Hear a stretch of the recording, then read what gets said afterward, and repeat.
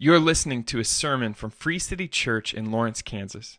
We exist to extend the glory of God by making disciples through the gospel of Jesus Christ. Hi, Free City. I'm Casey. I'm one of your pastors, and we're so glad you're here. And we know that you're not actually right here in the room. There's just a small amount of people in the room with us. But I actually pray that you're growing in comfort to step toward one another in some room as we come together just in community. Because our mission hasn't changed. We still exist to extend the glory of God by making disciples through the power of the gospel. And right now, how that looks is we're gathering, we've asked our city groups to gather into small Sunday host homes, to gather back on Sunday under preaching, to come back into community, and to start to get to know one another. Now, we realize that more groups are stepping that way this week, and some groups and some people haven't stepped toward that. And once again, just like last week, we have lots of patience for that. And we have lots of humility for that. And we want you to be encouraged wherever you are to run after God and to use wisdom. And so if this brings up any needs or concerns, we pray that you'll reach out to us. But, ultimately, when we say we exist to extend the glory of God, to make disciples, when we say make disciples, it indicates to change.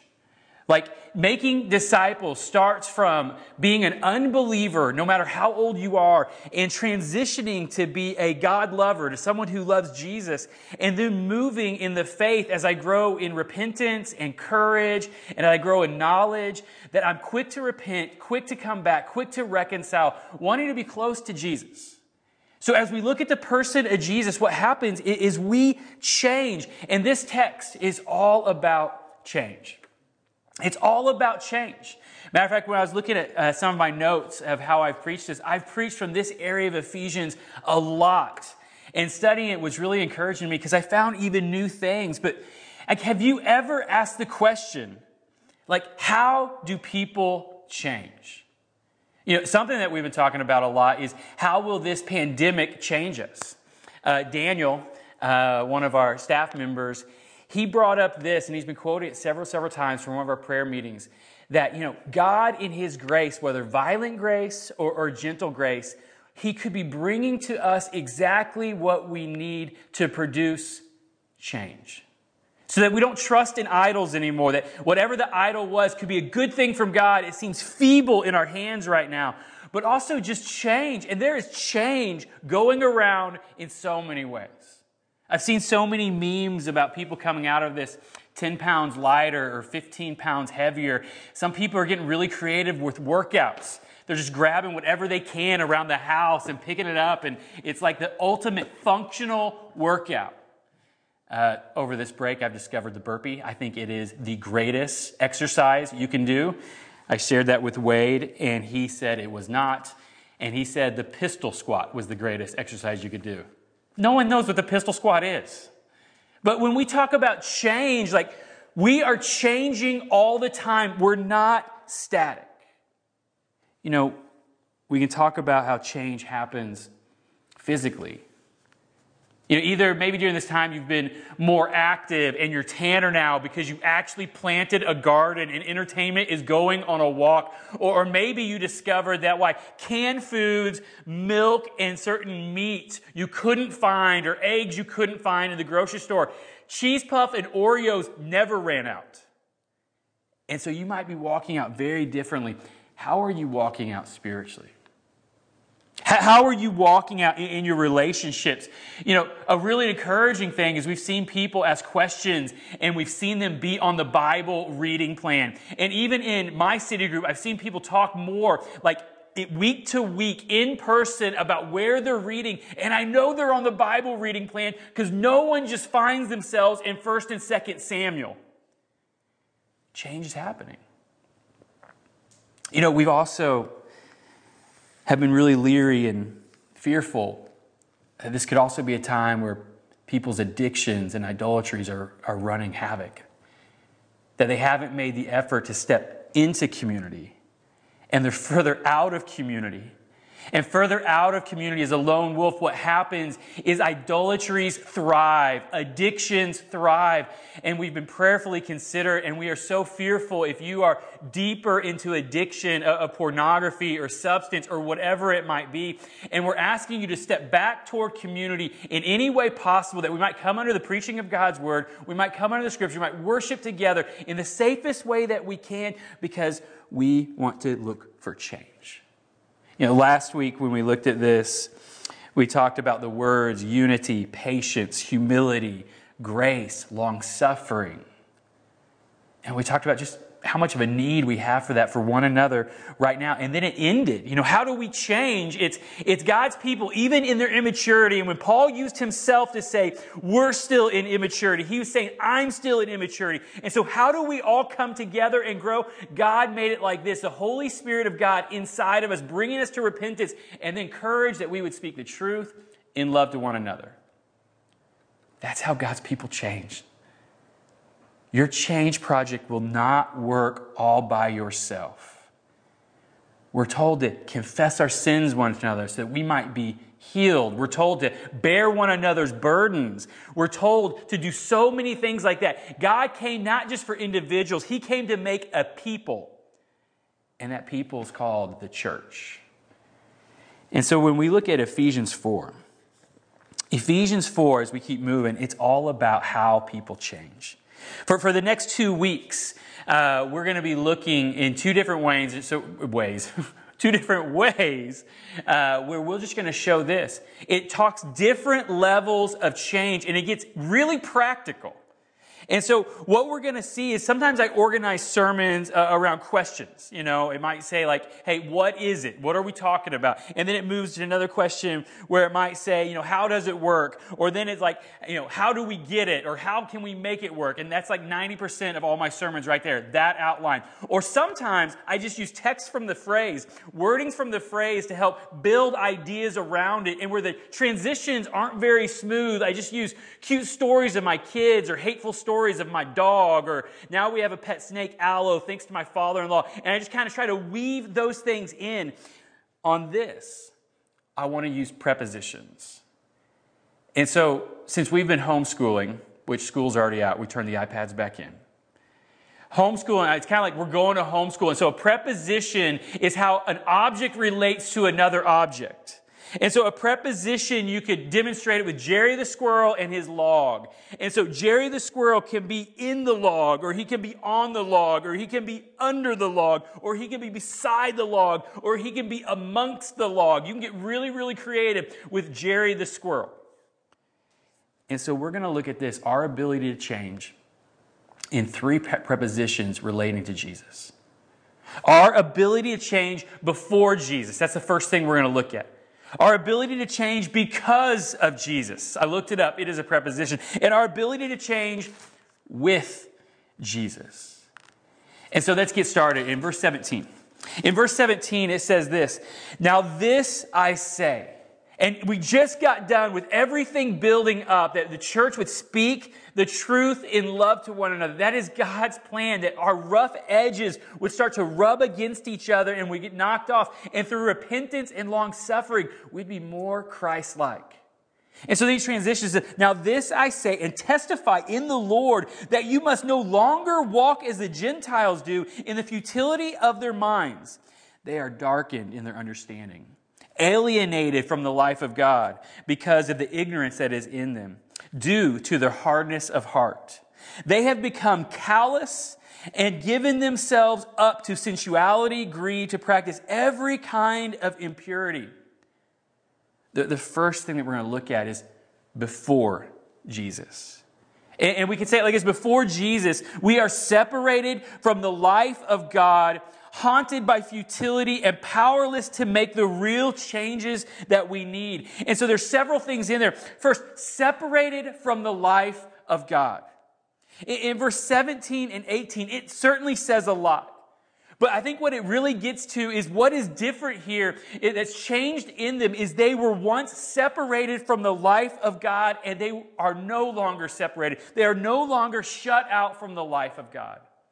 Look back in 17 again. It says, "Now this I say and testify in the Lord that you must no longer walk as the Gentiles do." Now this is kind of a weird thing to say because he's talking to Gentiles. The Ephesian church was mostly made up of Gentile believers. And they didn't change their nationality. They didn't change their race. They're still Gentiles. And so when he says you must no longer walk as Gentiles, he's not describing just like a people. He's describing a manner of life.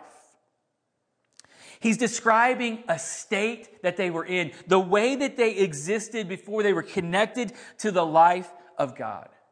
Jump down to verse 18, the middle of it. It says this, alienated from the life of God because of the ignorance that is in them.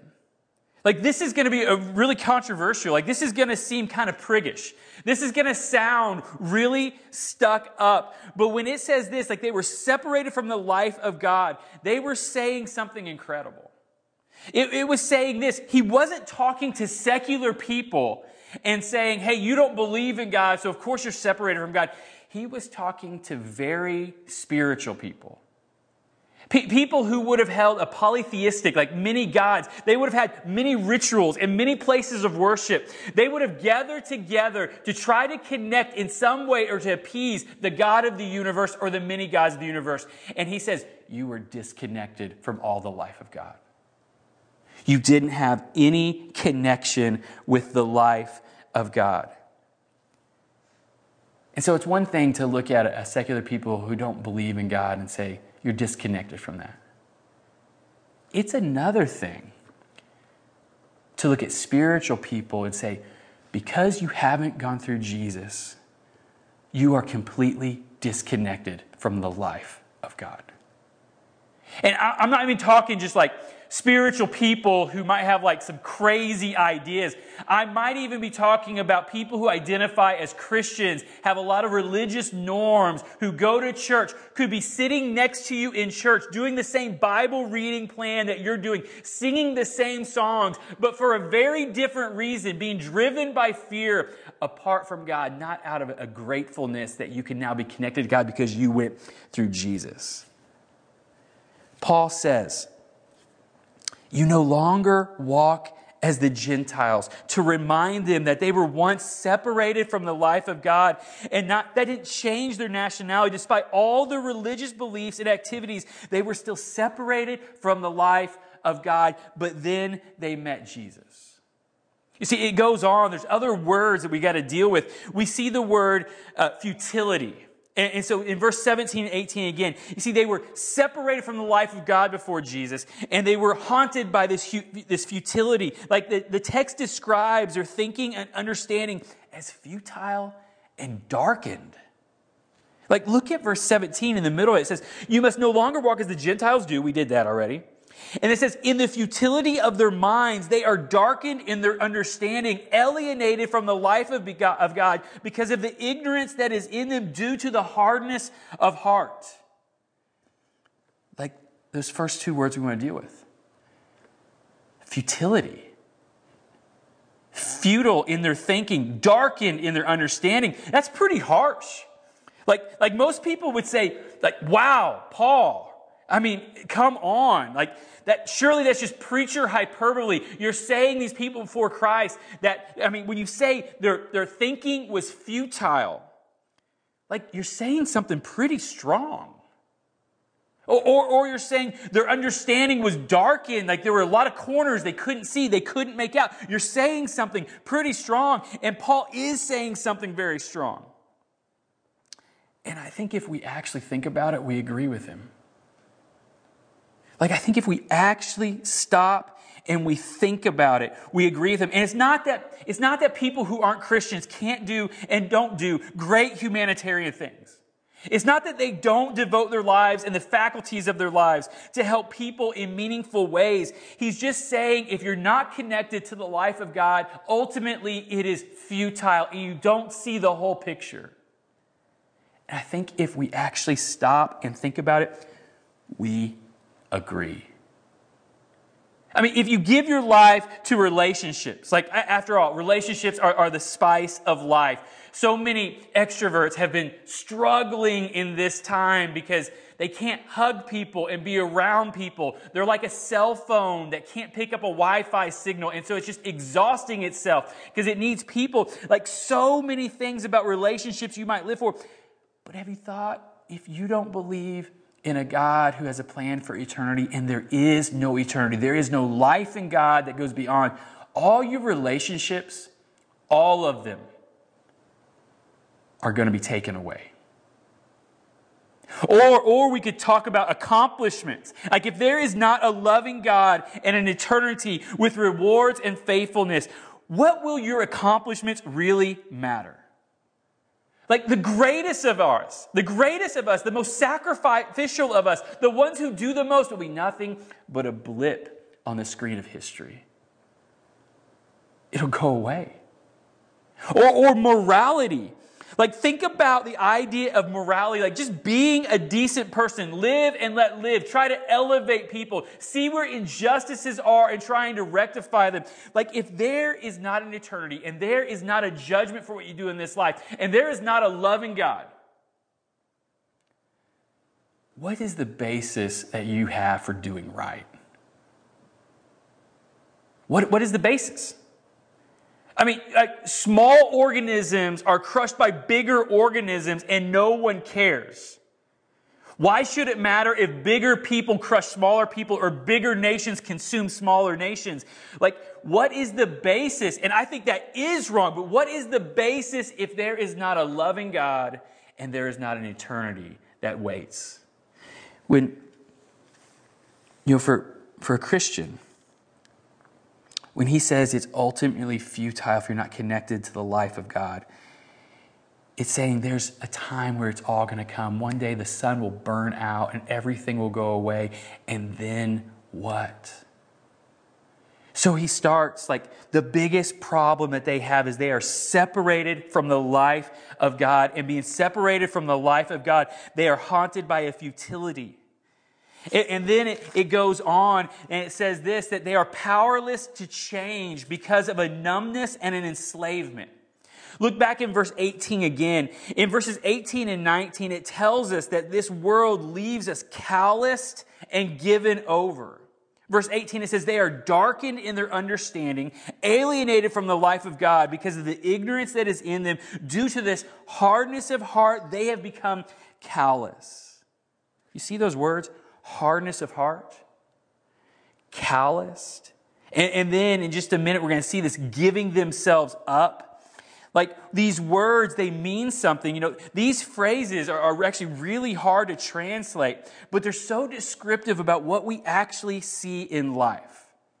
Like our understanding remains darkened and we persist in alienation from the life of God because of a hardness and calloused heart and a given overness. And so first, let's deal with hardness and calloused heart. Like first, hardness, like where it says hardness of heart, other translations will actually translate that as a blindness of heart. Like it means callous. The word actually just means callous. And a callus is a place on your flesh that has been rubbed so often that it starts to lose feeling. It starts to get harder. And to protect itself from being rubbed the wrong way, it sacrifices a delicate feeling. And so your eyes can be calloused and you lose vision. Your fingers can be calloused and you lose feeling. Your heart can become calloused and you lose warmth. He says there's a hardening of heart, a callousing of your heart. You know, it goes on and it says there's a hardness. Then it says there's a callousing. You know, the word for callousing right there, the Greek word, when I looked up the translation of it, the very first thing it says to cease to feel pain or grief. That's how it was most used in antiquity. Like this callous nature where I don't want to feel pain or grief any longer. But the problem is if I limit the threshold of how low my feelings can go, I also limit the threshold of how high they can go. You can talk to any psychiatrist and they're going to tell you the same thing. The medication that you take to minimize negative feelings will also minimize positive feelings. It narrows you down. And there is a place and a reason for that in a fallen world. Absolutely.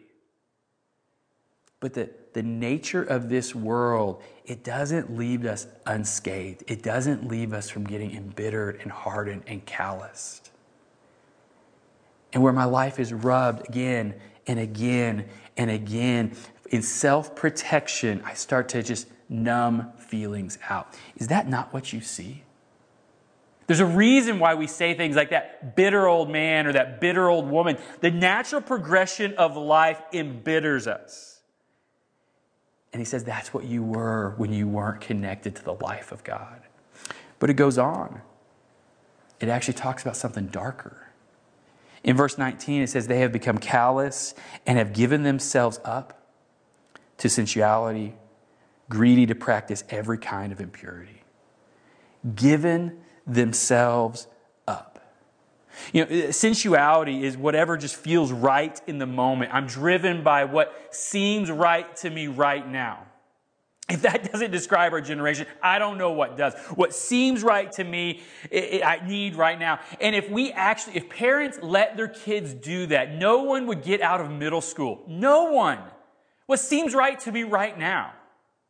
But it goes on, it says, greedy to practice every kind of impurity. Greedy to practice every kind of impurity is a continual lust for more. It's never enough. So many people think getting married would stop porn addictions. But if you're greedy for sexual pleasure, it won't stop there.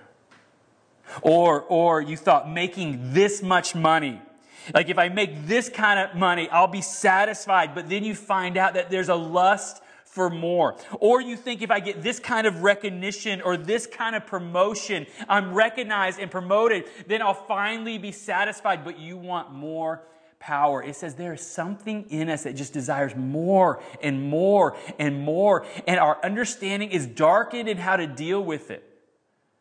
Our thinking is futile. We have to be connected to the life of God. You know, there's a very real way that the sins that we do start to take possession and ownership of us. That the sins that we do, if unrepented from, they start to do us. And the faculty that we give them starts to die.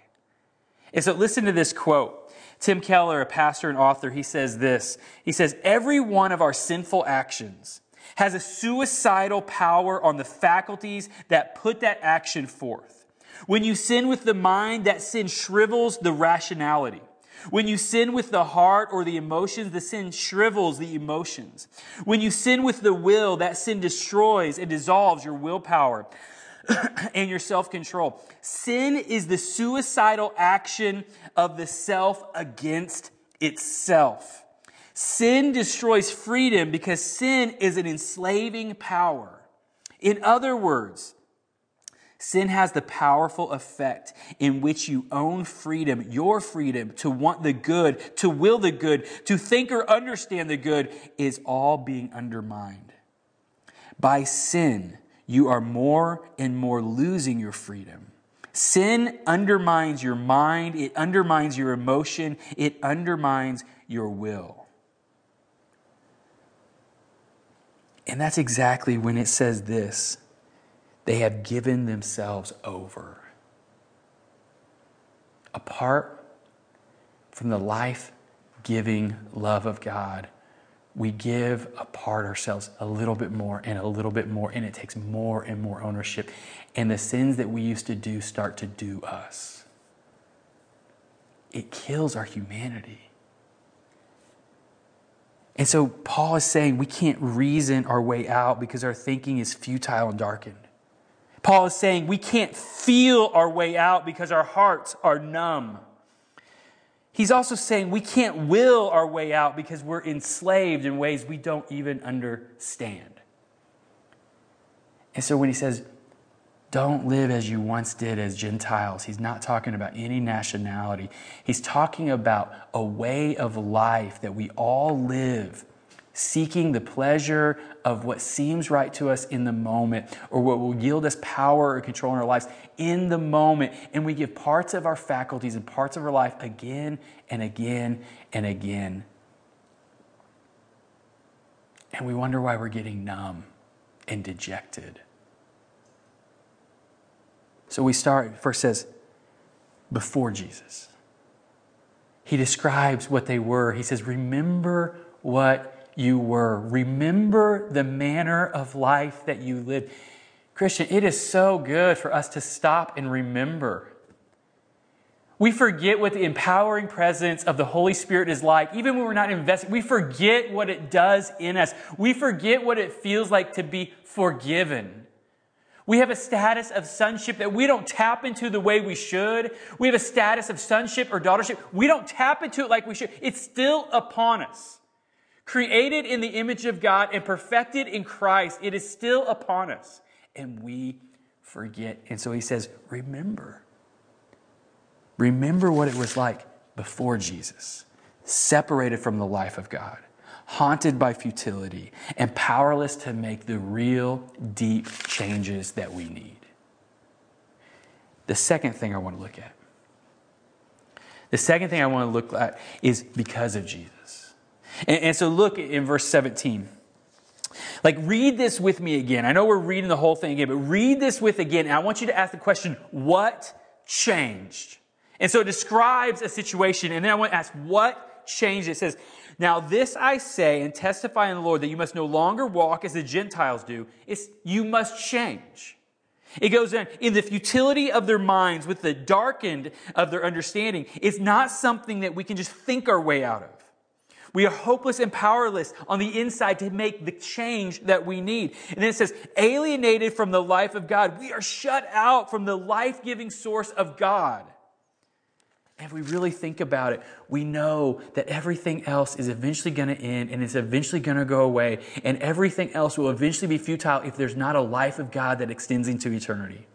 Then it goes on, because of the ignorance that is in them, it's unable to see what the real problem is. We have all kinds of ideas, all kinds of bookshelves about self-help, but we don't see what the real problem is. It goes on, due to their hardness of heart, unable to feel rightly, they have become calloused to every kind of impurity, enslaved to what feels right to me in the moment.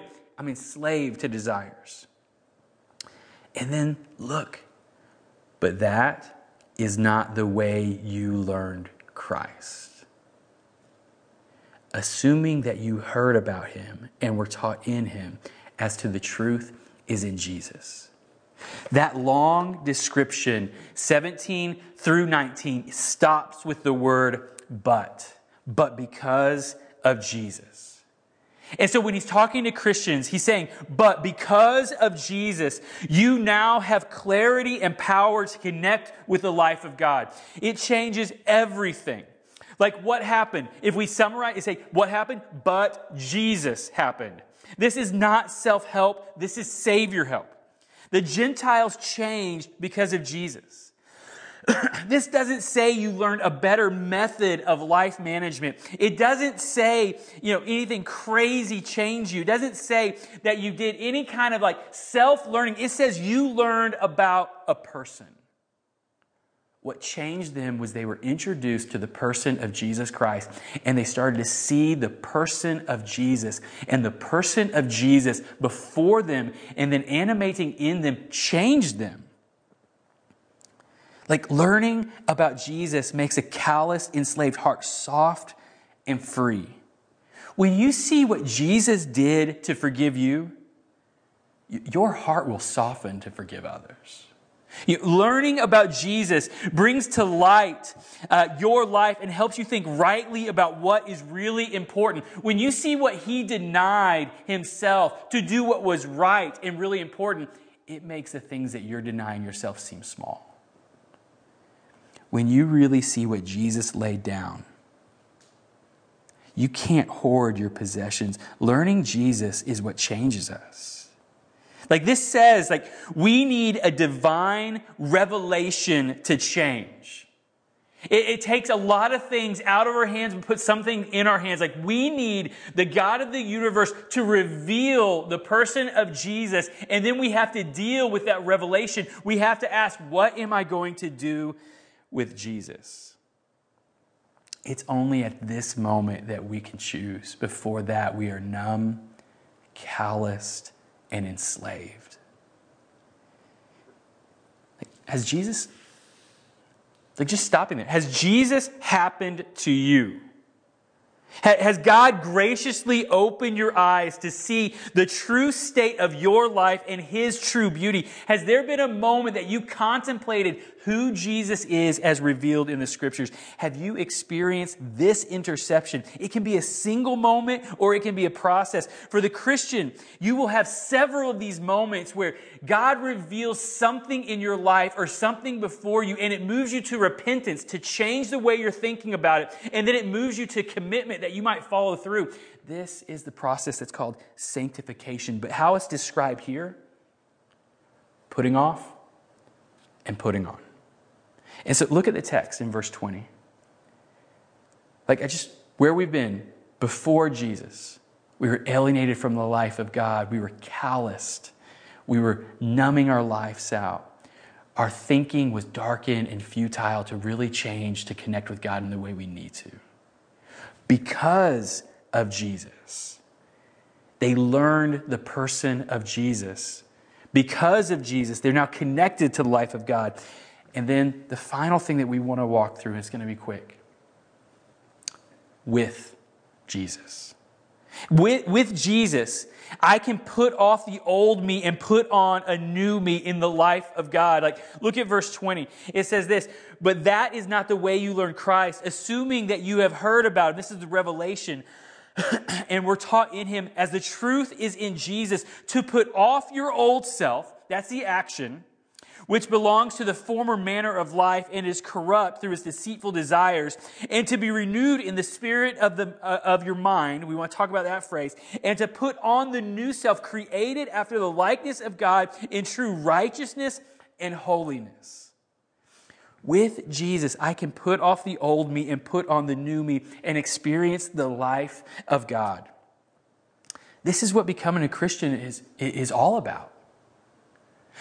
Becoming a Christian happens when I see Jesus and make a decision to put off the old me and to put on the new me that is connecting me to the life of God. And so the first thing, putting off and putting on, happens when I see the truth in Jesus. In verse 20, it says, that's not the way you learn Christ, assuming that you've heard about him and were taught in him, as the truth is in Jesus.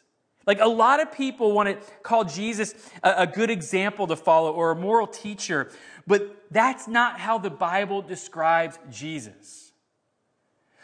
You can believe that Jesus is a good example and he taught us to be nice to one another, but you're not pulling that from the Scriptures. He certainly taught to do nice things. He certainly taught a morality, but he taught something much, much more than that. Jesus didn't come to be some sort of example for us. He came, and this is the dawn of Scriptures, from all the way over, right after the very first sin of Adam and Eve in the garden. Their nakedness, their shame was covered by the death of an animal. Thus building the sacrificial system that showed that blood was what covered sin, to become Jesus, the Lamb of God, who was slain before the foundation of the earth, because when he said, I would do it, it was done. See, with Jesus, I can start to put off. But I have to look and see Jesus, the truth in Jesus. Do you see the truth of Jesus? And then the other thing we see is putting off and putting on. And so first, we have to put off and put on. It happens when I see the truth of Jesus. But putting off and putting on happens when I make a decision. Verse 21, it says, you were taught. Now jump down to verse 22. You were taught to put off your old self, which belongs to your former manner of life and is corrupt through deceitful desires. To put off, it's a Greek word, epithymai, and it's used to describe what you would do with dirty clothes. You would put them aside. You would put them off. It's actually pretty common that, this time period, people would talk about putting off ways of life. And we actually are going to see that. If you jump down to verse 25 and on, it's going to talk about a manner of life. Stop stealing and start working diligently with your hands. Put off stealing and put on diligence and generosity. Or it's going to say, put off lying and being deceitful and now put on truth-telling. And so it's going to get there. That'd be very, very common. But this says something that's very, very different. First, it's saying you need to put off your old self. Put off your old self. Then it's going to say, be renewed in the spirit of your mind and put on the new self. But the thing that's so peculiar is it's in the aorist tense. Now, we don't have the aorist tense. The English language does not have an aorist tense. Most languages don't have an aorist tense, but in Greek, they had the aorist tense was a past verb. But it wasn't just a simple past verb. It was a past verb that has a continual effect in the present. And so this says that there is a moment when you make a decision to put off that way of life, to put something else on. There's a lot of little decisions that follow that. But there is a moment where you put off the old manner of life and you say, I'm going to put on Jesus. And so a lot of us, it's hard to figure out when that moment was. It's a little bit like getting married. Like when you get married, you make some pretty incredible promises that you don't have any idea of what you're really saying. But there is a moment that you gather together, you repeat some words, or write your own vows if you're really, really brave. You repeat some words, and then you take pictures, and then you sign a paper, and you are married, but you don't even understand what you're in yet. You have to put marriage on daily as you learn one another, and as you learn what it means to actually be married. And this is what a relationship with God is like. There's a moment that you decide to put off. And sometimes that decision happens when you don't know it really happened, but you start to realize later that it happened. And so it says, put off an old manner of life. And it says, put on by the renewing of the spirit of your mind to put on the new self. The word to put on, it's also an aorist tense, which means it happened all at once, but there's a continued effect that's still going on today, and there's still a putting on that's happening. If you put off and you put on, you're still putting off and you're still putting on as the spirit of your mind is changing. The text is saying this, what makes you a Christian is putting on Jesus. At some point, you have to have a moment of clarity of how you're living, and you have to see Jesus and consider the promises and evidence for Jesus and make a decision to be a Christian. This can be a single moment, or this can be a moment that's over a period of time where you say this, I know I didn't care anything about the reality of God in my life. I didn't care anything about what Jesus thought about my life here. But something happened in this season. I started to get around Christians. I started to read the scriptures. I started to pray and ask God things about my life. I started to come to worship. And then I started wanting to do those things. And now I care about what Jesus thinks about my life. And you may not know the exact moment, or you might look at several different moments of this putting off and putting on. But there can be a moment, or it can be in a season, but there can be a certainty that I have put off. And the renewing of my mind is showing how fast those things are practically shedding off me. Even though there's still things that I struggle with. But there's a very important order here. You see, we will get to verses 25 to 32 where it'll say, put off falsehood and put on truth. Put off stealing and put on generosity. But before you get there, before you get to verses 25 through 32, which we'll do next week, we have to do verses 22 through 24. We have to have this moment where I say, I see Jesus for who he is, and I choose to put on Jesus. I see a futility of the way my life is or was, and I choose to put on Jesus. I think I was a Christian long before the summer after my senior year. But the summer after my senior year in high school, I found myself at a summer camp, and I felt like I was being really manipulated. In our cabin devotionals, we did that over Joshua 7. And in Joshua 7, the Hebrew people led by Joshua miraculously defeated the walled city of Jericho. Not by fighting, but by following. They walked around the city as God commanded them to do, and the walls simply crumbled to the ground. God told them to devote everything to destruction in the city, to keep nothing for themselves. He didn't want to build in them an idea of conquest. He said, listen, this is to bring you into a land that I promised you. And so keep nothing for yourselves. It's all for me. And everyone did that except one man named Achan. And so as they went to the other cities to try to conquer them, they started to lose. And God said, hey, there is sin in the camp. And so through a process, they determined that it was Achan, and he'd buried some treasure, and he kept some things for himself. And they uncovered the sin. And then what Joshua did was he resurrected, he rose up an Ebenezer, a big stone, to remind people that sin in the camp was dangerous for all people. Sin in your life was dangerous. And then my youth director, he gave us all rocks. And he said, this is your sin. Will you throw it at Jesus? And I was so ticked off. Yeah, I felt like everybody was like, oh, take my sin, and just kind of throwing it. And I was like, I'll keep my sin. And I remember I put it in my pocket, and I walked outside, and I was under a pavilion all by myself, which was a really scary place for me to be at this time. To be alone with myself. And I actually started to think about the reality of my sin. I actually started to think about what that rock represented and what it was yielding in my life. I started to actually think about the futility of my goals and what they were doing. And they all of a sudden seemed very thin and shallow, and they weren't very satisfying. In a moment that so many of my goals had been accomplished, I had never felt lonelier. I had never felt with a broadness of friends. I had never felt more isolated. I contemplated my life. And all of a sudden, hanging onto that stone, onto that sin, seemed like a bad decision. I don't think that was the first time that I put off or put on. But there was a momentum change in my life of that putting off and putting on. And since then, there's been many other momentum changes of putting off and putting on.